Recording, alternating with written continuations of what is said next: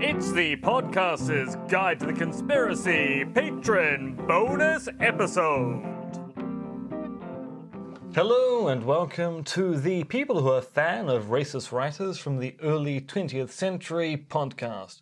I'm talking with a fan of racism, Mr. Josh Addison, to talk about the most recent racist podcast on the BBC, The Whisperer in Darkness. Josh, tell me how much you love racism. Not too much. Really? Well, I mean, as a white man, I do benefit from institutional racism, so there must be something to it. Now, of that course, doesn't make sense at all. We're talking about H.P. Lovecraft, yes. who...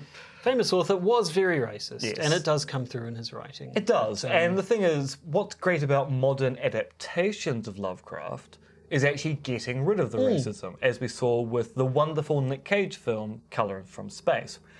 Now, we're talking here about a new BBC podcast, The Whisper in Darkness, which is a sequel to a podcast from earlier this year, The Curious Case of Charles Dexter Ward. There's a helicopter flying overhead, but we're just going to have to cope with that. It gives it a nice conspiratorial feel, I think. Now, we listened to The Curious Case of Charles Dexter Ward, which had the notion of taking a Lovecraftian story and doing it through the lens of a true crime podcast. Now, I think it's fair to say it was a good adaptation, but also a piss-poor true crime podcast. Yeah, I mean, partly it's sort of... The setup involves these true crime podcasters finding themselves sucked into this weird world of mysterious cults and so on and so forth. I thought it did what it did well. But it never actually sounded like a podcast, did it? It sounded like a scripted drama pretending to be a podcast. Yeah, but that was okay. But and so the reason why it's good for us to talk about is, if you're not familiar with the case of Charles Dexter Ward, it's a story of basically man discovers his ancestor was a wizard who could bring people back from the dead. Bring people back from the life. I do that all the time. Yeah. Bring people back from the dead. Brings his ancestor back from the dead. His ancestor kills him and takes his place, and then people have to sort of unravel what's happened and defeat the evil wizard. The podcast, rather than just being an evil wizard, gets this whole sort of cult angle going on, and the particular wizard was sort of a leader of the cult, but then there's this Mesopotamian deity and cultists all over the place, and so on and so forth. So that they sort of expanded on the story, and I thought by the end it got a little bit like at the end where, without getting too spoilery, it sort of finishes with you finding that yet another character was actually working for the cult all along. And when you think back, it's like, does that really make sense that that character was with the cult all along? Because, like, he came to them, didn't he? And I didn't quite buy that.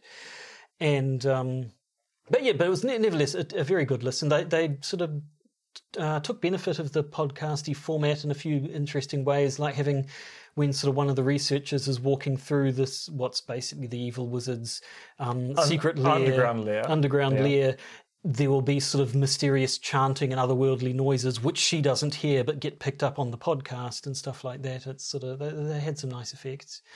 And so now they're doing Whisper in the Darkness, which, if you're not familiar with the H.P. Lovecraft story, is sort of about essentially alien abductions, kind of, but instead of being little grey men, it's otherworldly beings from Pluto or somewhere like that. From beyond the stars. But they've tied the two together, so they sort of get another case of this guy who sent a whole bunch of messages saying, "Oh no, I'm being harassed by these aliens," and then eventually one saying, "Actually, ignore what I said, everything's fine," and then disappears. And as they look into it, they start immediately seeing connections with the previous case, and so they sort of they seem to be tying the two completely separate Lovecraft stories together via this weird cult that appears to be permeating things. Now, 3 episodes are out online. This is making it sound like we're doing some kind of sponsored content. There's no sponsoring here at all. We're just interested in a particular kind of thing. And I have to say, I'm enjoying it, but my same complaint about the last season, it still actually doesn't sound like a true crime podcast. No, it doesn't. And it's interesting. Like in the first story, they have the setup of this mysterious benefactor who, of course, ends up being part of the cult, who keeps sending the money to investigate. So he keeps sort of yanking the chain and drawing them into it. This time, they're just kind of doing it on their own, and there seems to be less reason for them to immediately get sucked into it all. And of the first 3 episodes, especially the third one, has a bunch of what I could only really describe as cliches when it comes to sort of mysterious culty activities, underground car park rendezvous with mysterious speakers. Yeah, that bit I thought was particularly ridiculous. So we'll see. I don't know. But, and also it almost completely invalidates the end of the previous podcast, but maybe that's going to be a setup for something else. Yeah, because that's actually a major plot point in episode 3 is a warning about. Yeah. But So we'll see. Yeah, We'll see. What's interesting for us from a conspiracy theory angle is they're making heavy reference to the Rendlesham incident. And number stations. Yes, so we've talked about number stations on the podcast before. We've not really talked about Rendlesham. Now, Rendlesham is the British Roswell. It's a early 80s UFO sighting that actually took place between 2 Air Force bases in the UK and is taken to be the most credible UFO sighting in UK history and is associated with a large number of cover-up theories as to what really happened at the time. So I'm thinking, by the time we get to the end of Whisper in Darkness, which will be sometime early next year, we should do a Rendlesham story, and then for the Patron bonus episode, talk about Whisper in Darkness and how they leverage the Rendlesham stuff for that particular story. I like your thinking. So do I. That's why I live in my own brain case. That's a good idea. But that's not the topic for today's episode. Today's topic is sovereign Soviet citizens or Soviet sovereign citizens, which is kind of a freeman on the land theory. Now, going back through our list of actual topics, we've talked about freeman on the land and sovereign citizen movements. We've never actually devoted an entire episode to that weird phenomena, or phenomenon. But today seems like a good time to talk about the Soviet equivalent. Yes.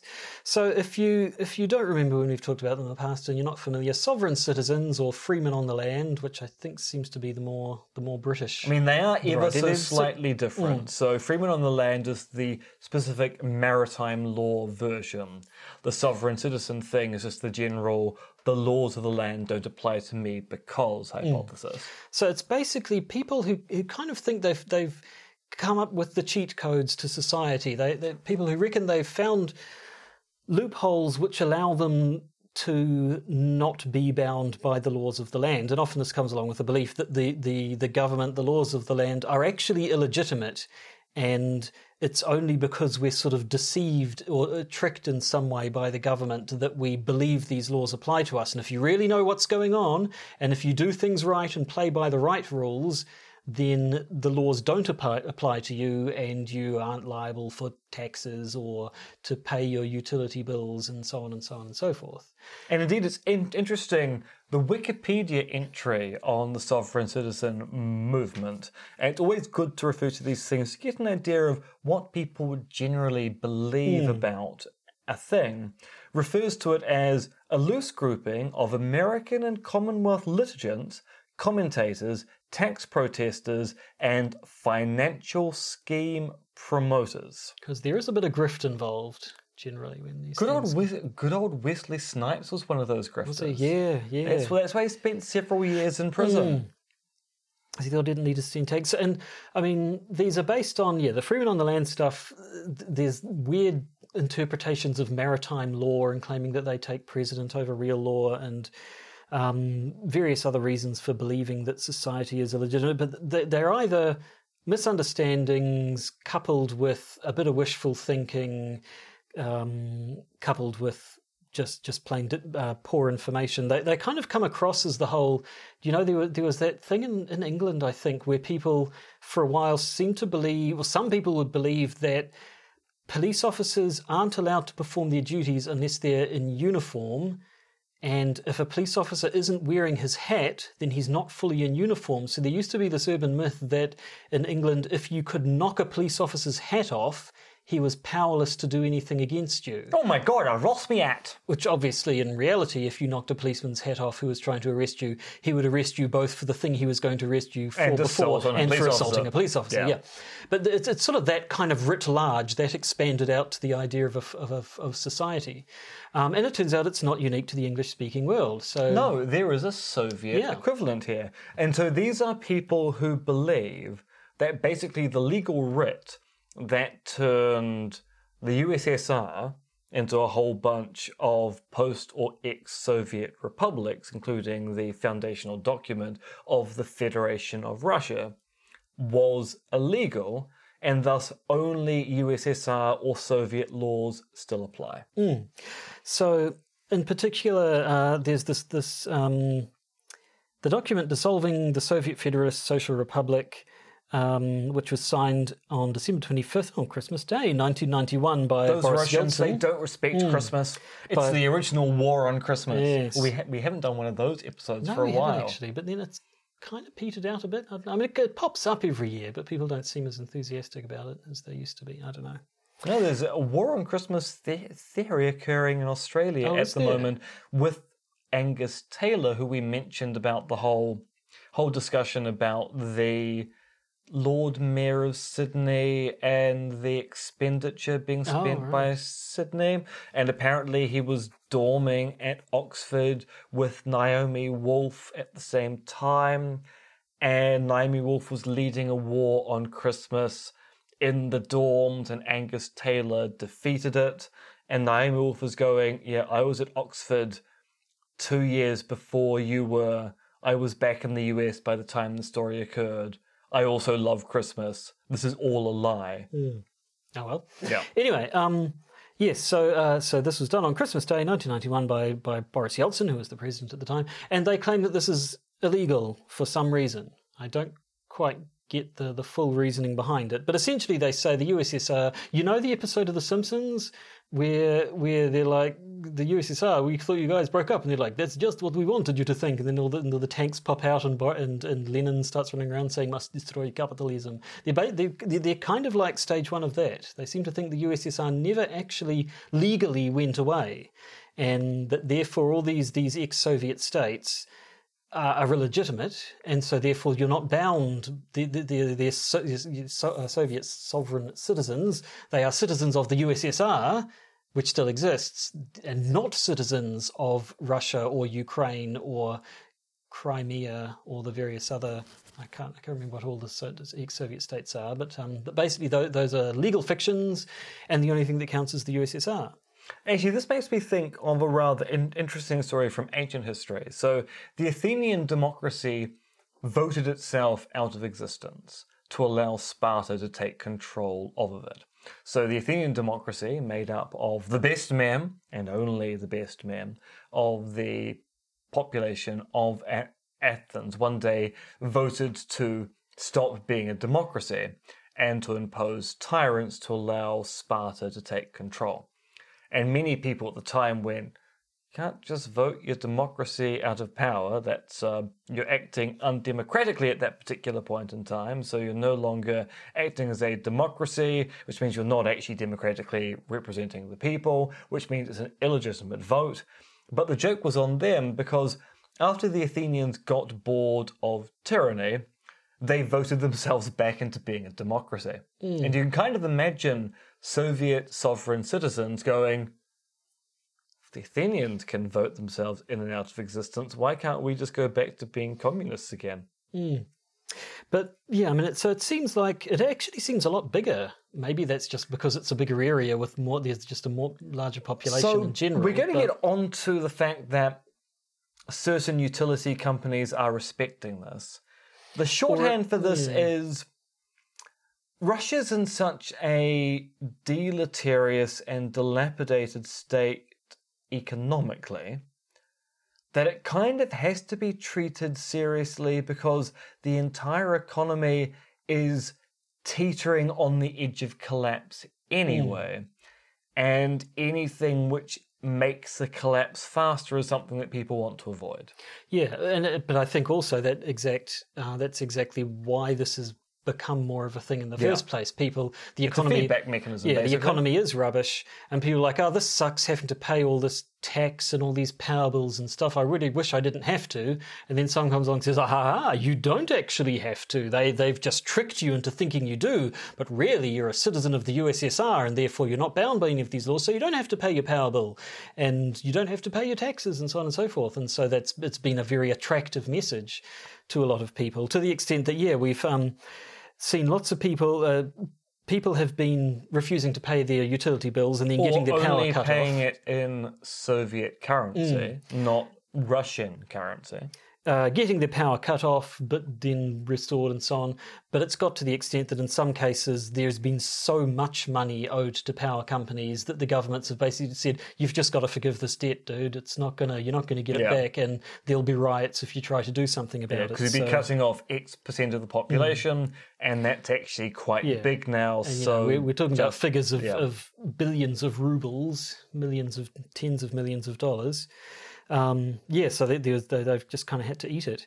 But yes, as we talked about the grifting before, so there have been lots of people who are making money out of this. There are people selling USSR documents, USSR passports and driver's licenses. Now, I should point out, if the USSR is still a functional system of governance in Russia, shouldn't have to buy a passport. It should be issued by the appropriate authority. Anyone who is buying a USSR passport, thinking the government of the USSR is still a functional entity, does appear to be an idiot. Yes.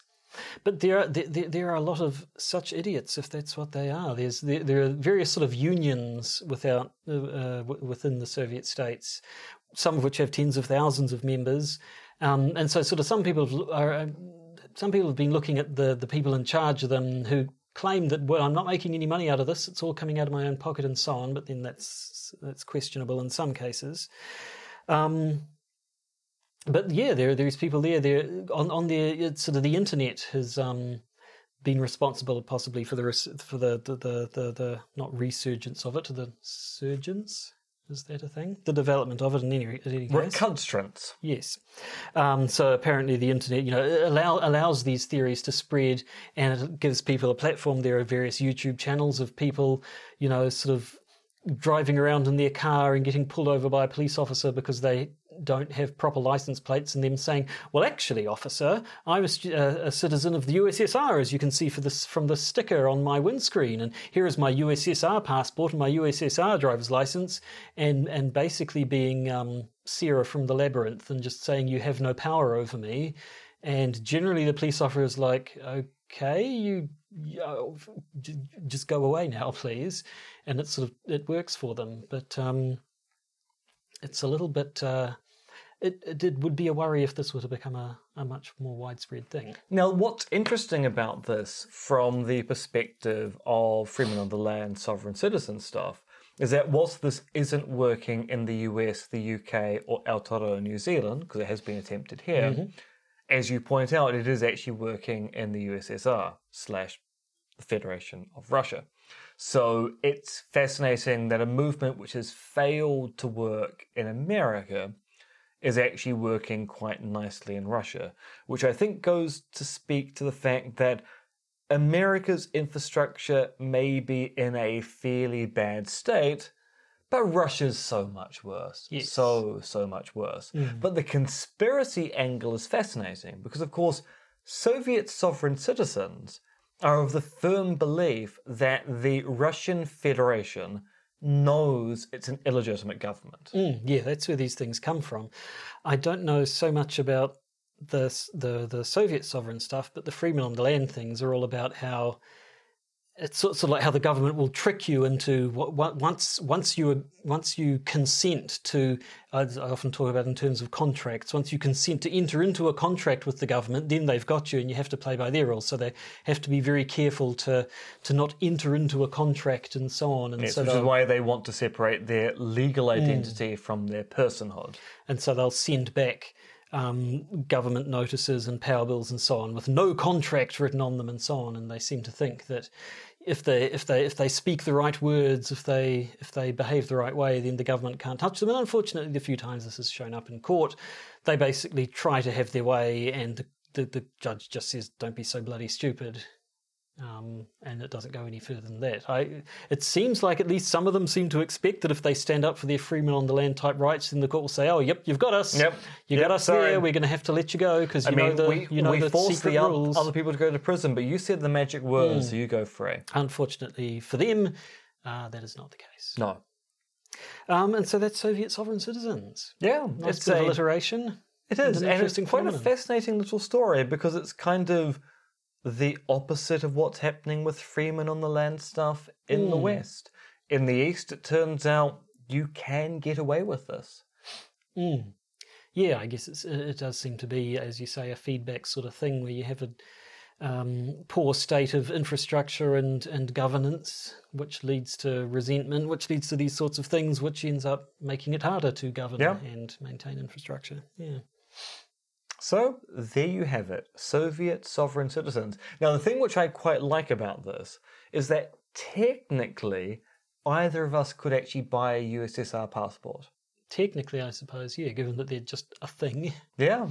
So, maybe you want to buy yourself a USSR passport. It's of no use to you in any way, shape, or form. You can't travel with it, but at the same time, having a Soviet passport and then never telling anyone about it, so it's found amongst your effects when you die, would be brilliant. It's like when my grandfather died, and we discovered that he had joined the Druids as a young man. Good for him. So my grandfather had and I still have it to this day, a Druid membership card, which was basically the Freemasons that Catholics could join at that particular point in time. We have no idea he ever actually did anything with the Druids, but my grandfather was a Druid. You heard it here first. Sounds like an insult. Your grandfather was a Druid, but actually just a fact. No, just a fact. Just a fact. Well, there we go. That is the end of this Patron bonus content episode. Yeah. Entirely free of news updates. And you've got the hiccups. I do have the hiccups, yep. It's because you're feeling guilty about last week. Not really. I've sublimated all my guilt. I live a guilt-free existence. But yes, next week we should be able to record at the usual time in the usual place. For how much long? We'll see. What is it? It's the first week of December. Probably got a couple more episodes to go, don't we? Before, I'd say so. Before people start going on holiday and all that wacky Christmas malarkey. Look at me talking like Joe Biden. No, yes. No, there'll be no malarkey on this podcast. No malarkey. Fine. But yes, so we'll have a few more this year, but not this week because this is the end of this episode right now. Now, as usual, we love you. We cherish you. We want you in our hearts. In fact, I had a heart transplant the other day to put one of you inside of me. It did not go well. I'd had my heart put back inside. Turns out you just can't fit a full human being inside another human being's cavity. Science isn't there yet. No, but one day. One day we'll miniaturize you and put you in our hearts. That's a threat. Inject you directly into our veins. That's what will happen. Yes, soon you'll be inside of us. Oh, you'll be so inside of us. Right, this has taken a disturbing turn, so I'm cutting you off, and I'm just going to say goodbye. L'arrivederci.